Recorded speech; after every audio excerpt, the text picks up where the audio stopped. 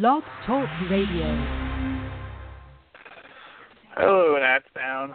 Welcome to Nats Nightly, sponsored by FederalBaseball.com. This is Patrick Reddington from Federal Baseball. I've got Dave Nichols from Federal Baseball and the estimable Doghouse from Federal Baseball on the line after the Nationals' big win in the nation's capital, 13-4 over the Reds. We're going to start the show, Dave, in a way we don't do very often, with some Danny Espinosa talk. A big night for Danny Espinosa in D.C.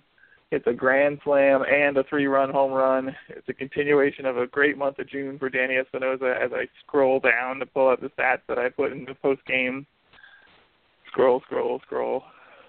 He's just been tearing it up since the threat of Trey Turner came about and kind of maybe locked him in a little bit, but he's been having a good season overall. Definitely defensively there it is. 7 of his 13 home runs in the last month. Since June 8th, he's 20 for 59, a .339 average, 4 doubles and 5 home runs over that stretch. As I mentioned, a grand slam and a 3-run blast tonight, one from each side of the plate. First one from the right side, second one from the left side, both of them into the left field bullpen. Just a really impressive night from Danny Espinosa, taking curtain calls in Nationals Park and everything. Yeah, a career night at the plate for him. He's gotten his slash line up to 230, 336, 424, which, to be perfectly honest, is acceptable for the defense that he brings.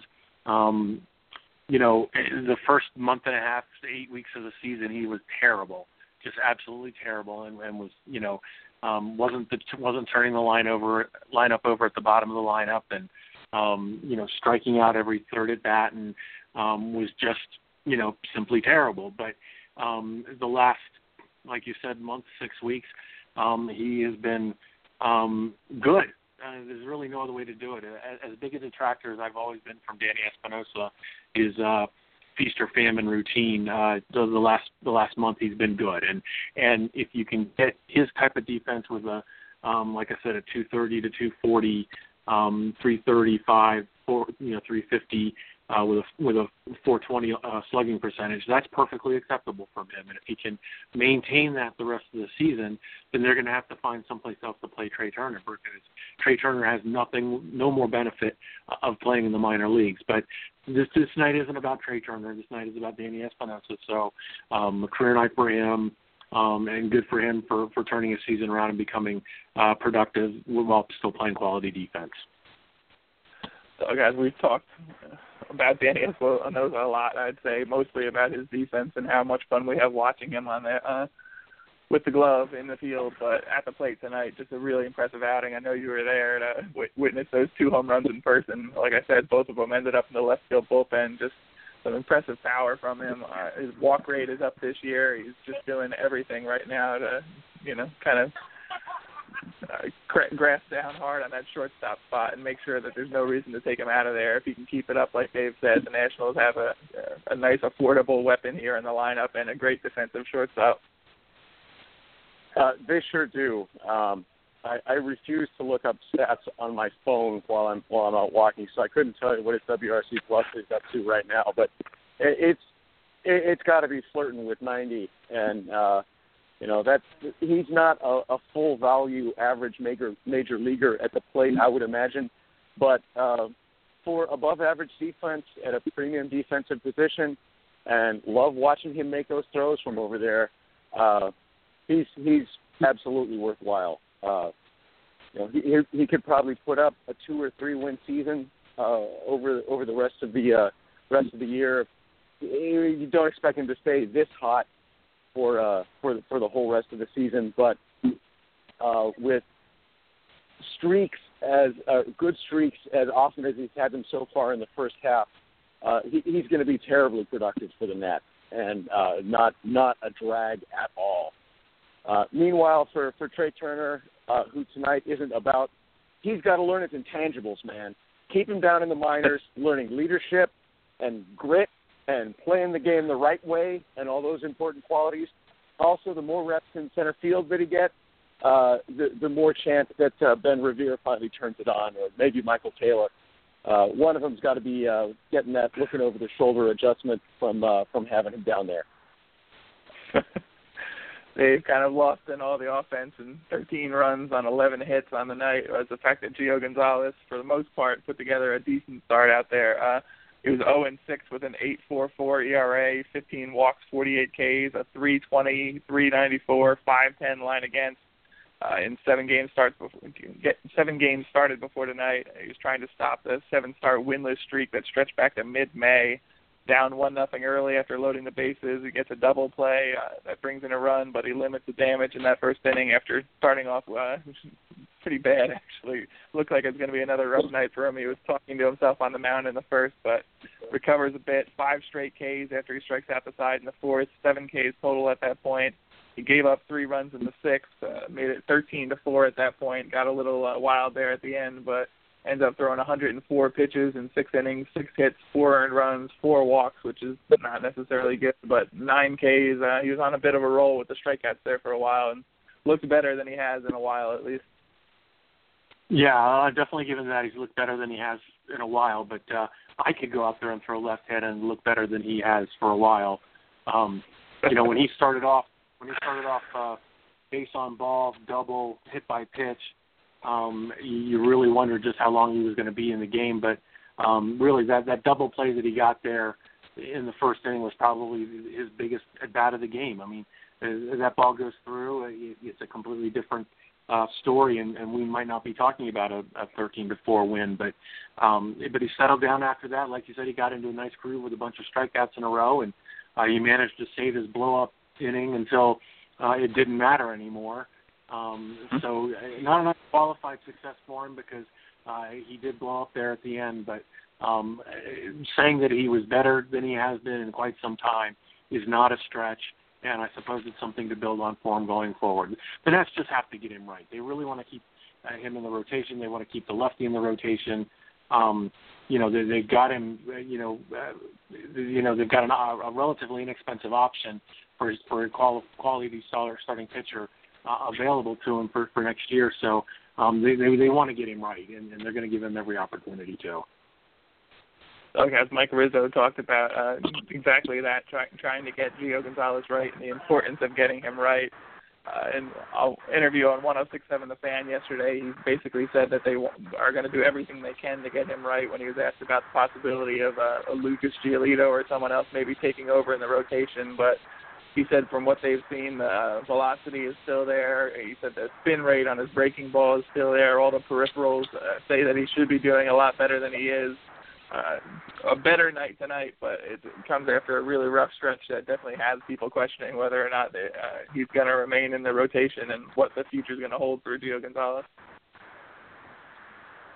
Yeah, I certainly agree with Dave there that the Nats are going to do everything they can to keep him in the rotation. He's the only lefty there.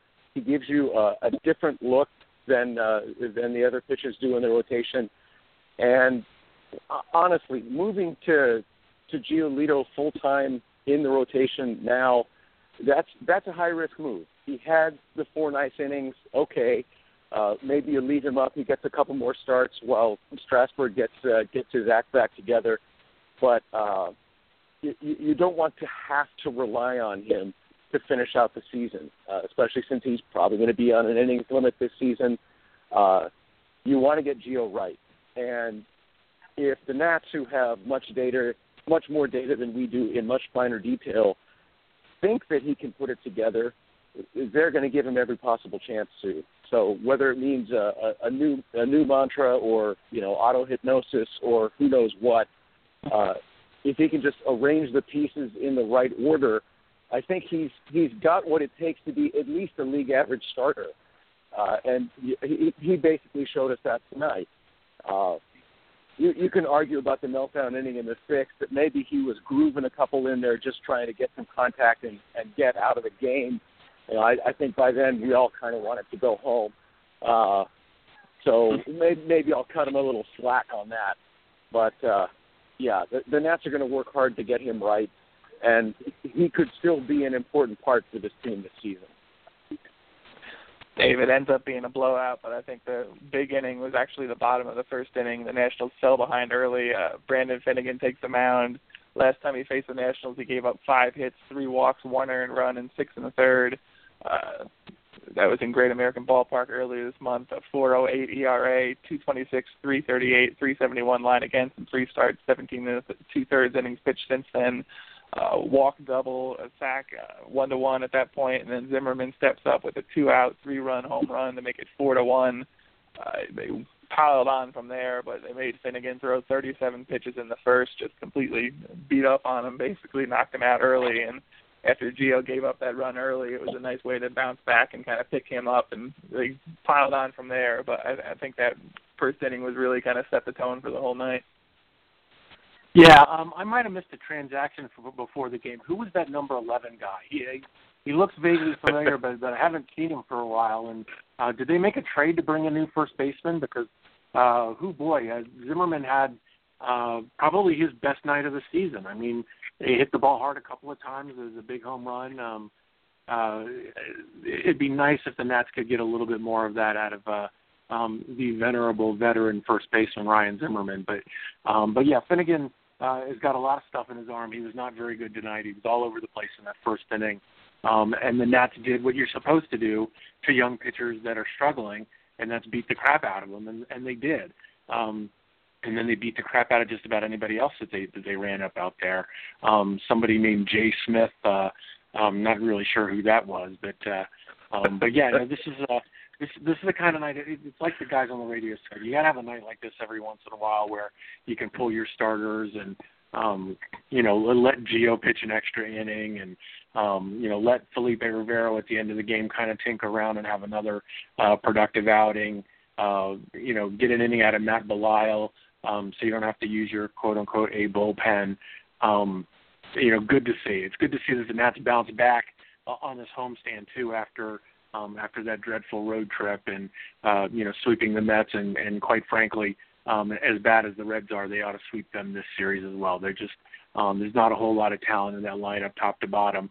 And the pitching staff, where they are decent, are still very young. So this is a team that is ripe for the taking. And it'll be good to see the Nats do that over the weekend. Finnegan ends up giving up 5 hits, 8 runs, 5 walks, which is just brutal, in 2 1/3 innings. And Josh Smith, come on, show him some respect. 4 hits, 5 runs, and 1 2/3. Just not a good night for the Reds pitching overall. Lorenzen and Wood kind of got 4 scoreless there at the end of it, but it was way out of control by then. And Doghouse, Dave mentioned Zimmerman's big night. It's nice to see a smile on Zimmerman's face after he's kind of kept scuffling while some of the other guys have picked it up. But I know you tweeted about maybe bigger than his home run, the fact that someone actually intentionally walked Ryan Zimmerman to get to Chris Heisey. Heisey hits a 2-run single after that. And then Danny Espinosa comes up with that 3-run home run afterwards. But for once, after a rough season of getting a lot of intentional walks in front of him, this time Ryan Zimmerman got it. And maybe the home run's more important, but that might be a little more satisfying for them. Yeah, I at the time I was standing there yelling, "My Zim, you punks!"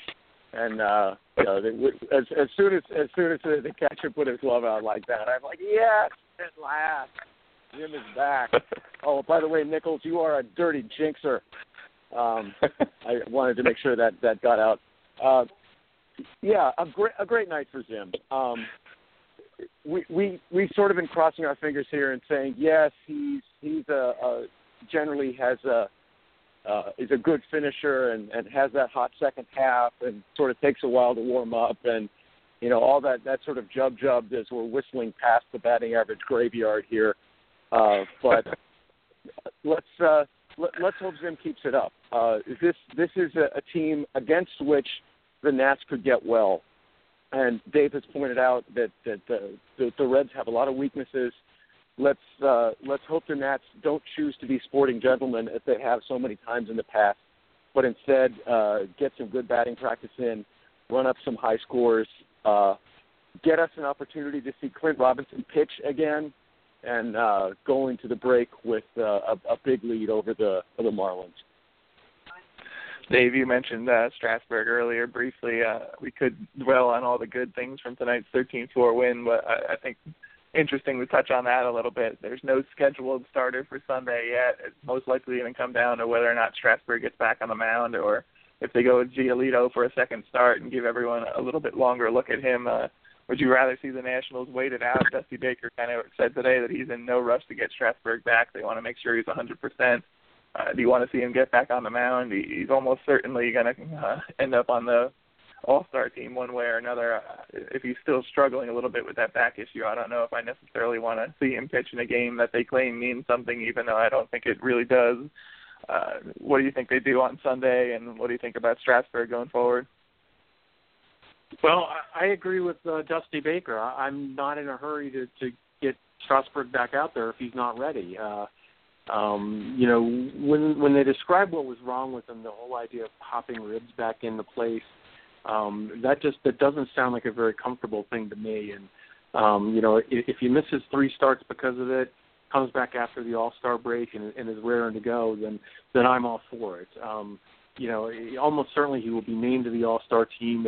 If he's named to the All-Star team while he's sitting on the disabled list, that doesn't bother me either, because very likely it means another Nat might get another chance. So I'm okay with it. I'm okay seeing Giolito, pitch again, maybe pitching on a nice day where he's allowed to get 75, 80 pitches in and give us a good idea about what he can do once he gets in the 5th and 6th innings, the 3rd time through the batting order. But there's no reason to rush Strasburg. I mean, the Nats have a lead in the division. They're playing well again now. They're on the homestand. They've got the All-Star break to use even a couple more days off for him. So I'm in no hurry to rush him back. If he's ready to go, great, and get him back out there. But if there's any hesitation at all, just let Giolito start on Sunday, send him back down to the minors after that, and give Strasburg the All-Star break off as well. 5 straight wins with tonight's win, 48-32 overall. I don't want to hear from either of you tomorrow that you didn't know when this game was starting, because I'm telling you right now, it's a 6:05 start in the nation's capital. D. Sclafani against Roark in the 2nd of 4 with the Reds in D.C. We'll talk to you guys after tomorrow night's game. 6:05. Go Nats.